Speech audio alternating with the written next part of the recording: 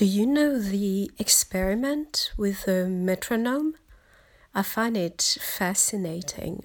You can find it on YouTube. You have different videos around this subject. Obviously, many people have been fascinated with it. And what it shows is a number of metronomes all put on a table. Some experiments are with 32 and some of them are many more. And they are all moving in a different rhythm. All moving and moving and moving and moving, and it's quite exhausting at the beginning when you listen to it. And then after a few minutes, they start having all the same rhythm. They have synchronized. And it's fascinating to listen and to observe how they synchronize step by step. It's not something that is imposed. It just happens. They influence each other until they follow one particular rhythm. And then, relief. It's quite interesting because you think, what happened? Technically, what happens is that the energy goes through the table.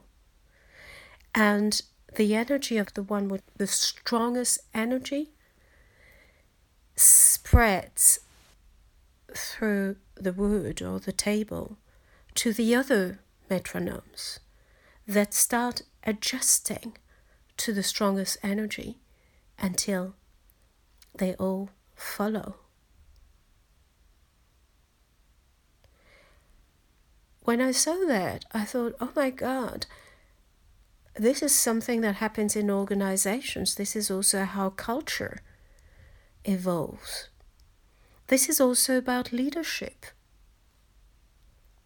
The metronome doesn't shout or give orders, or it's just the metronome. The strongest metronome has got a very strong vibration. It's a very strong energy field that spreads in the organization, and it's very neutral. There is no opinion about this energy field.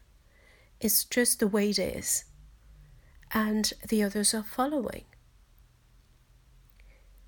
Unconsciously, the metronome, if they had a consciousness, they wouldn't be conscious. And I don't know if you've noticed, if you're a leader yourself, or if you've been working in an organization for a very long time, or in a community, or whatever, in working with a large group of people, you will observe exactly the same phenomenon. It's an energy field that spreads, and that's being catched up by the rest of the organization, by the rest of the group, like these metronomes synchronizing.